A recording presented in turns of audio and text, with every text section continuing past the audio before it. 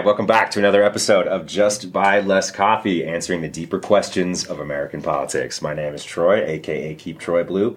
With me, as always, is Kathy Cannon, a.k.a. Cannon's Fodder. Irene Pacman, a.k.a. Pollution, just at Pollution now. She's rebranded yet again. And we are together, you guys. This is so cool. We got a chance to come together to record. It's so cool. It's so cool to see you guys. We had a very interesting Supreme Court ruling just happen. And it's a little bit under the radar, frankly, except on social media, talking about the right of Customs and Border Patrol to intervene in law enforcement situations in a certain proximity to the border, and I think it's 100 miles from the border. Mm-hmm. But the implications of this, it was a 6-3 Supreme Court ruling, so, I mean... You can guess which 6 and which 3. You can guess which 6 and which 3. I feel like that's going to kind of be a theme for us moving forward. A 6-3 Supreme Court ruling, essentially, and I'm going to say this as the layperson here, and I'll kick it over to Irene, who's actually done the research on this, but a 6-3 Supreme Court ruling essentially stating that in extreme cases in terms of national security, law enforcement, specifically Border Patrol, Customs and Border Patrol, can intervene without due process, without Fourth Amendment protections, and can search whatever they need to do. Irene, I know you did the research on the actual case of this, but let's get into that. Give us the story. It's a really interesting story. Give us the story, the background, and then I think we'll go to Kathy and we'll talk a little bit about what this means really for the Fourth Amendment, what this means for due process laws, and if we're getting back into the dark ages of the Patriot Act there. It looks like it, though. Yeah. So this case is Egbert versus Boole, and this ruling came out on June 8th. The case is very interesting. So Boole owns a bed and breakfast on the border of Canada and Washington. He's owned it since, I believe, around 2000, and he has been known, and this is very open to the government, to help people across the border into Canada illegally. Consistently. His hotel is literally called Smuggle Inn or something like that. Yeah, it's called the Smuggler's Inn, and his license plate also says Smuggler. So it's kind of a funny story like for that. begging to get caught, it sounds like. The interesting thing, though, is that he kind of built this business out of his proximity to the border in which he would shuttle people into Canada. And so you get to the United States, you pay for his shuttle service across, but you have to spend the night on his property. Okay. And then he would inform the feds, and they'd stake out the business waiting for you to cross and then arrest you. Wow. So this was something they were very aware of. He ended up making about $60,000 from the U.S. government. He worked for both CBP and ICE over the years. But what this case is really about is what happened in 2014. So in 2014, Boole, the owner, he let one of the informants know that he was going to be bringing someone in who's a Turkish nationalist. And he let this agent know who is Egbert. And Egbert was hanging out by the inn waiting for this to happen. He saw one of the vehicles return, and he trespassed. Okay. And that's the important part. It's not the fact that the Turkish nationalist was there. In fact, all of his paperwork ended up clearing out. But he trespassed over the boundaries of his property, refused to leave, and then became violent, threw Boole up in the air across the vehicle. He landed on his hip and his back. Like WWE style. And then they checked the paperwork for the immigrant guest, and everything was fine. He did end up unlawfully entering Canada later that night, but that's an issue immigration-wise on the Canadian side, not on the American side. Right. So then Boole filed a couple grievances. He first filed one with Egbert's supervisor, which was under the Federal Tort Claims Act, and that was he was looking for legal compensation for his injury because he was in fact injured. He was body slammed. And then from there, Boole sued, alleging a Fourth Amendment violation for excessive use of force, as well as a First Amendment violation for unlawful retaliation. Okay. In the original courts, it didn't go very well. He attempted to unsuccessfully invoke Bivens versus 6 unknown Fed narcotics. Okay. And that is from 1965, which recognizes the damages actions for alleged constitutional violations until it reached the Supreme Court. So what Bivens versus 6 unknown Fed narcotics agents basically said is that they looked at whether or not Fourth Amendment protection came when there was unreasonable search and seizure, and it gave rise to federal claims for damages. So could you sue if there was a Fourth Amendment breakage, or was it just Fourth Amendment itself? Mm-hmm. Could you actually get money or profit for it? And then from there, does the government have a privilege, especially to its federal agents, when they violate the constitutional rights and they can act on their own authority? Okay. So they ruled that Bivens did have a cause of action for damages arising from his Fourth Amendment violation specifically. But when this got up to the Supreme Court and they were looking at it, there was a lot of things here that were at issue. The first one was that they knew he was already doing things he shouldn't have been doing, and that he was consistently known to be smuggling people in and out of the United States. The other issue is that the person specifically that he was smuggling at that time did enter lawfully. So they went through security, our airport system properly. Mm-hmm. They had all the paperwork that they needed to go through it. The issue came down to that trespassing instead of everything else that this man was doing. And what they basically decided that this was actually did invoke Bivens, even though they have failed to invoke Bivens many times, and invoked Bivens because there was potential for a national security threat by aiding and abetting illegal transport in and out of the United States over and over again. And so that was the final ruling. This leads to a lot of problems, and one of the justices on their opinion part of this ruling specifically said that this is going to open a lot of consequences, as we know, specifically because it opens up what your borders can do and basically creates a landmark for the Patriot Act. So when you're within a certain border, a distance from the border, then you can use the Patriot Act, and you can just go in wherever you want to. We assume with reason, but now there's no consequences for those Border Patrol agents. If they do come in and find nothing, they cannot be charged for it because they're doing their best to protect the people in that area. And that was Sotomayor. It was Sotomayor. See, I live in Tucson, and I'm within 100 miles of the border. So, in theory, what she's saying is that I could come home from this trip and find Border Patrol agents in my house. They could, have some reason to be searching there. But it's just a really it opens scary. Up almost the entire state of Florida to be a free for all border agents, and that should concern all of Miami, just all of them. But so, Kathy, what are you seeing with this? What are the ramifications of this getting overturned? A lot. Okay, so first of all, I wrote this down while you were talking. His business was probably born out of Title IV of the Patriot Act because that kind of gave, it was because that was specific to the Canadian border, and it gave law enforcement increased enforcement to search and do all of that stuff. So he basically used that to create a business to smuggle people in violation of the Patriot Act. So you have to almost appreciate the irony of it a little bit. It's kind of genius. But where my brain went immediately is, one, this is just basically taking us back to the hell of the Patriot Act, but the exclusionary rule is going to become really important here, right? Because you can search people, you can get all their evidence, but the Fourth Amendment really has always played a bigger role in litigation than it has in police behavior. Right. Because there's a million loopholes that police can use, I had a reasonable suspicion for everything. And that's how they got around all of the claims on stop and frisk, right? Especially when they would stop people. Reasonable suspicion was you're brown. And that worked for all of Rudy Giuliani's term in New York City, but that's fine. Another conversation. Well, it's also the Breonna Taylor stuff, right? It's all of that. Warrant, they just had... they had enough suspicion they could do it. So that has always helped police do what police do. But where it's always been helpful to the person who's been searched unlawfully is that their lawyers can go in and cite the exclusionary rule, right? That they can argue in court that the police didn't really have reasonable whatever, and then the evidence that is found isn't admissible in court. So then you have cases where inappropriate police behavior, seizing evidence unlawfully, gets that evidence thrown out, and legit criminals are set free because of it. So this could send that in one of two ways, right? It could either give so much immunity to police that the exclusionary rule disappears and all sorts of unlawful evidence is now used against people, or unlawfully obtained evidence, or it could go the other way, where everything that police sees in these searches is thrown out and any legitimate chance of stopping the problem they're trying to solve disappears. And which way that goes depends on how fascist the court is, and we can all see the 6-3 rulings that keep coming our way to know how that goes. So it's terrifying. Right. And you remember when the Patriot Act first was passed, how horrifying that was.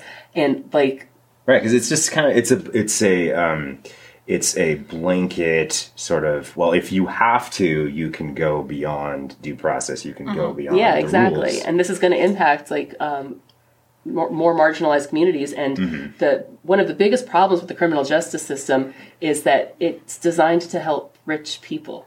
And if you're not wealthy enough to even post bonds, then remember the unlawful detainments that from Guantanamo Bay. Right. So how many people are going to be unreasonably searched and seized, unlawfully detained and arrested, held with, bonds they can't afford, and just indefinitely imprisoned for what? For doing nothing, for walking into your house and letting a Border Patrol agent in your house? It's scary. It should scare everybody. The harder part about this, too, is that it gives the CBP agents the authority to make those warrantless arrests. And they have the authority to search vehicles up to 100 miles away. And so since they're doing it out of authority, technically it's now lawful for them, depending on what their position is. Also, CBP agents are not just at the borders. There's 20,000 of them nationwide. But they're only specifically supposed to detain it to the 100 miles. Where do you draw those 100-mile boundaries? Is it how the bird flies? Is it highway? Where are we going to draw these lines in there? That's a good point. How are we going to enforce it? Because it is a national security context. So when are we going to see people as threats? And is there going to be now, because of the Bivens clause being opened up in all of this, do we need to relook at that? Are there going to be any rulings for if there is injuries resulting from this? If we have more of those, no issue arrests. But if it's at the discretion of the Border Patrol agents, remember, like at the very initiation of the Patriot Act, all the police had to do was say, you're suspected on terrorism and we can hold you indefinitely. So if it's at their discretion to search whoever they want and they can hold indefinitely, you can see where it's going. There's I can see where it's still going. people being held in Guantanamo Bay right now, right? without trial that were just arrested on suspicion of terrorism. But that was the question that I had, was specifically the locations of it. It's the 100 miles. And is it, it's just Mexico and Canada, or is it the coastlines? Because if you're talking about the entire border of the United States, 100 miles from the border, you're getting into 67% of the population lives within this no Fourth Amendment zone. Are you talking about ports of entry? Are you talking about airports? Can you extend it to airports in the center of the country? Here's another crazy one. Literally just popped in my head, because remember the whole Oklahoma thing with the guy who they're trying to completely outlaw abortion in Oklahoma, right? Yeah. And the Native American reservations were offering, we'll offer abortion services, and the Oklahoma governor said, that he'll go in to the reservations and enforce it. So are they going to put that as a border into the country and 100 miles out from every Native American reservation? Exactly. And that's all of Arizona. Sorry. Another interesting implication of all this, too, is that he was trying to try both the First and the Fourth Amendment, and that was another ruling that they did, that if you are trying to try more than one amendment as a constitutional right that was broken by you, then that's not something that we're equipped to handle. Because it's their job is to enforce laws, it's not to create new ones. And if you're saying that two laws are being broken at the same time, then we need a new law. And that is a legislation issue, not an enforcement issue. And so they dismissed that and said that he should not have been able to try both First and Fourth Amendment at the same time, because that was a violation of the due process. Maybe there's something and that actually kind of makes sense. And that's the more traditional element of conservative ideology on the court, which in theory is fine, right? Because their whole big, tantrum of the 1990s was judicial activism and legislating from the bench. And the reason that they've pushed control of the courts the way they did is because they wanted to remove that. Now, two things have happened. Is one, they're doing the same thing, but in this case, they're not. And they're pointing to the fact that, truthfully, they're right. This is a legislative issue. But at the same time, our legislative branch is so dysfunctional that what they're effectively doing is getting rid of the only protections that do exist, knowing that the legislature won't be able to fix it. And that puts us in a position to need a strong legislative body at a time where our politics is, legislative body. We've all seen that. Kneecapped. So. I wonder, first of all, Kathy, can you give us a background on the exclusionary rule? It is basically... Because I know it's kind of interesting. Yeah, it's probably the most famous case regarding the exclusionary rule is Terry versus Ohio, which I lovingly refer to with my kids as the drugs and porn case. This is the day that all of your kids pay attention. This is when they decide that they like me. That and the Hustler Falwell Day, because that's a great case. I love the Hustler Falwell case. But Terry v. Ohio, basically, it had to do with obscenity laws in Ohio, and this woman whose neighbors basically didn't like her, so they kind of put a sting out on her and reported her to the police. So they went into her house, searched it, just based on a tip from a neighbor. That was the reasonable suspicion. Right. They went into her house, found tons of porn, tons of drug paraphernalia, right? So they were right. She was doing everything they said she was doing, but when it went to court, they basically said, look, that wasn't a reasonable enough suspicion. That would have been reason for you to go and obtain a search warrant, perhaps, not to just bust in there and take all her stuff.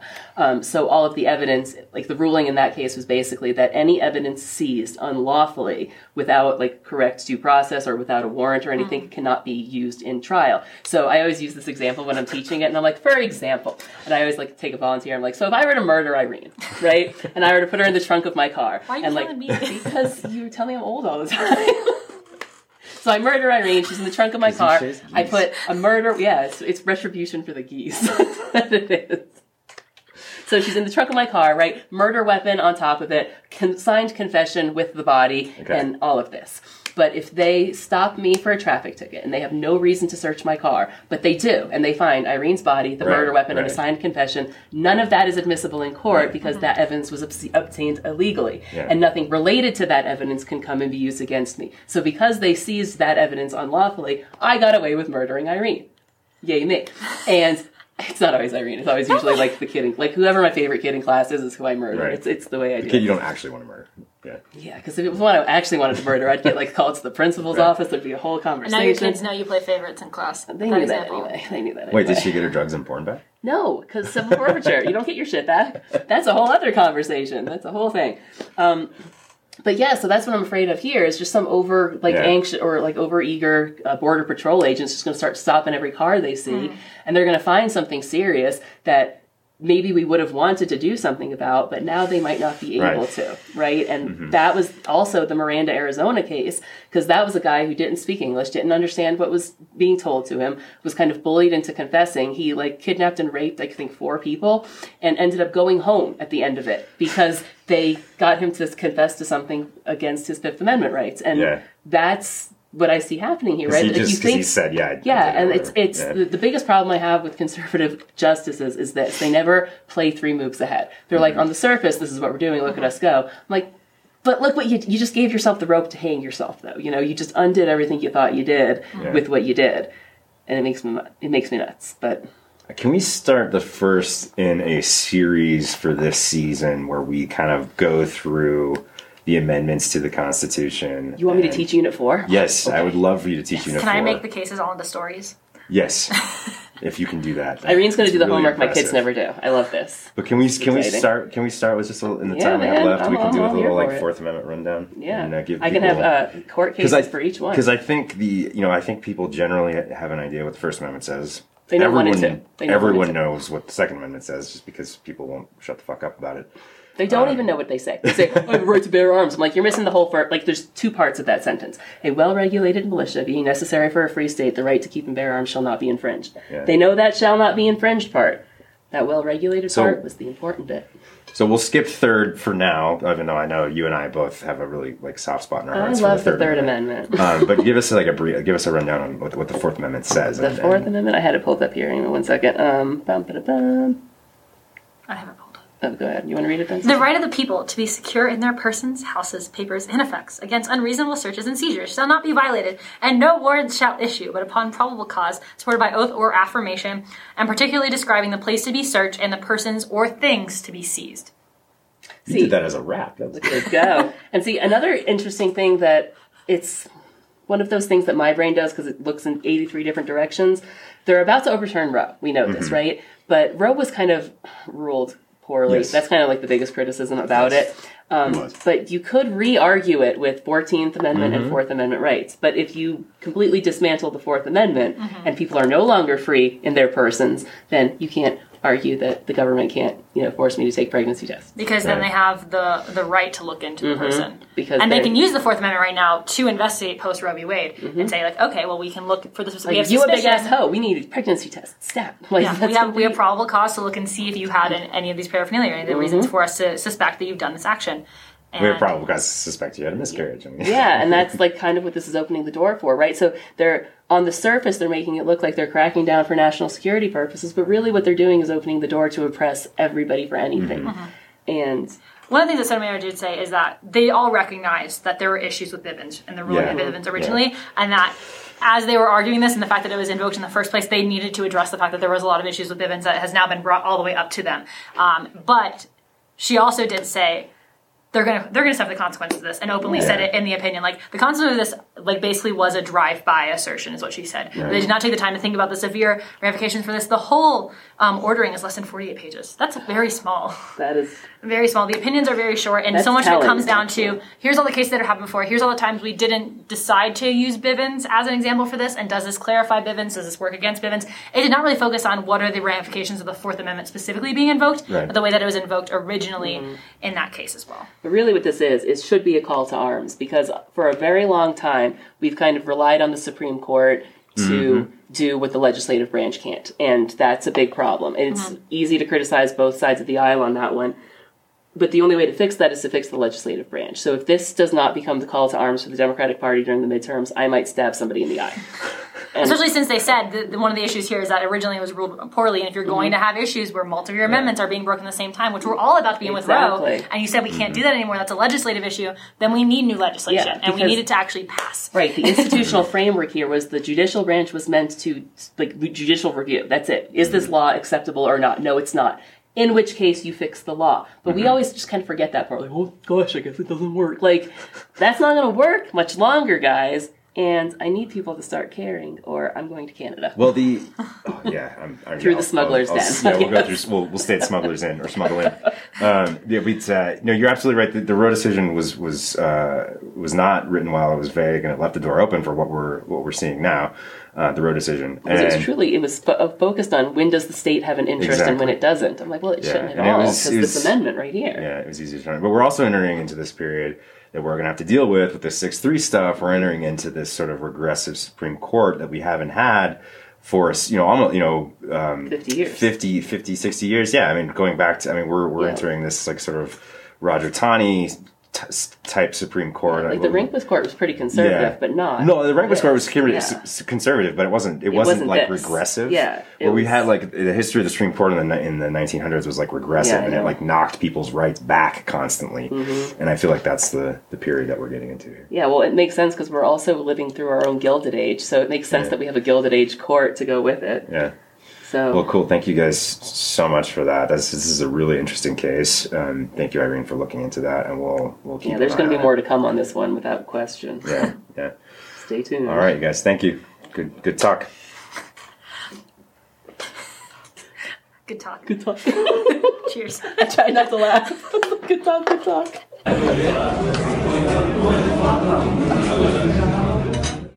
You've been listening to Just Buy Less Coffee, answering the deeper questions of American politics, featuring Troy Matthews at Keep Troy Blue, Kathy Cannon at Cannon's Fodder, and Irene Poulton at Pollution. Studio time, audio, and visual provided by Tahoe Production House. Follow us on TikTok and Instagram. All opinions are our own.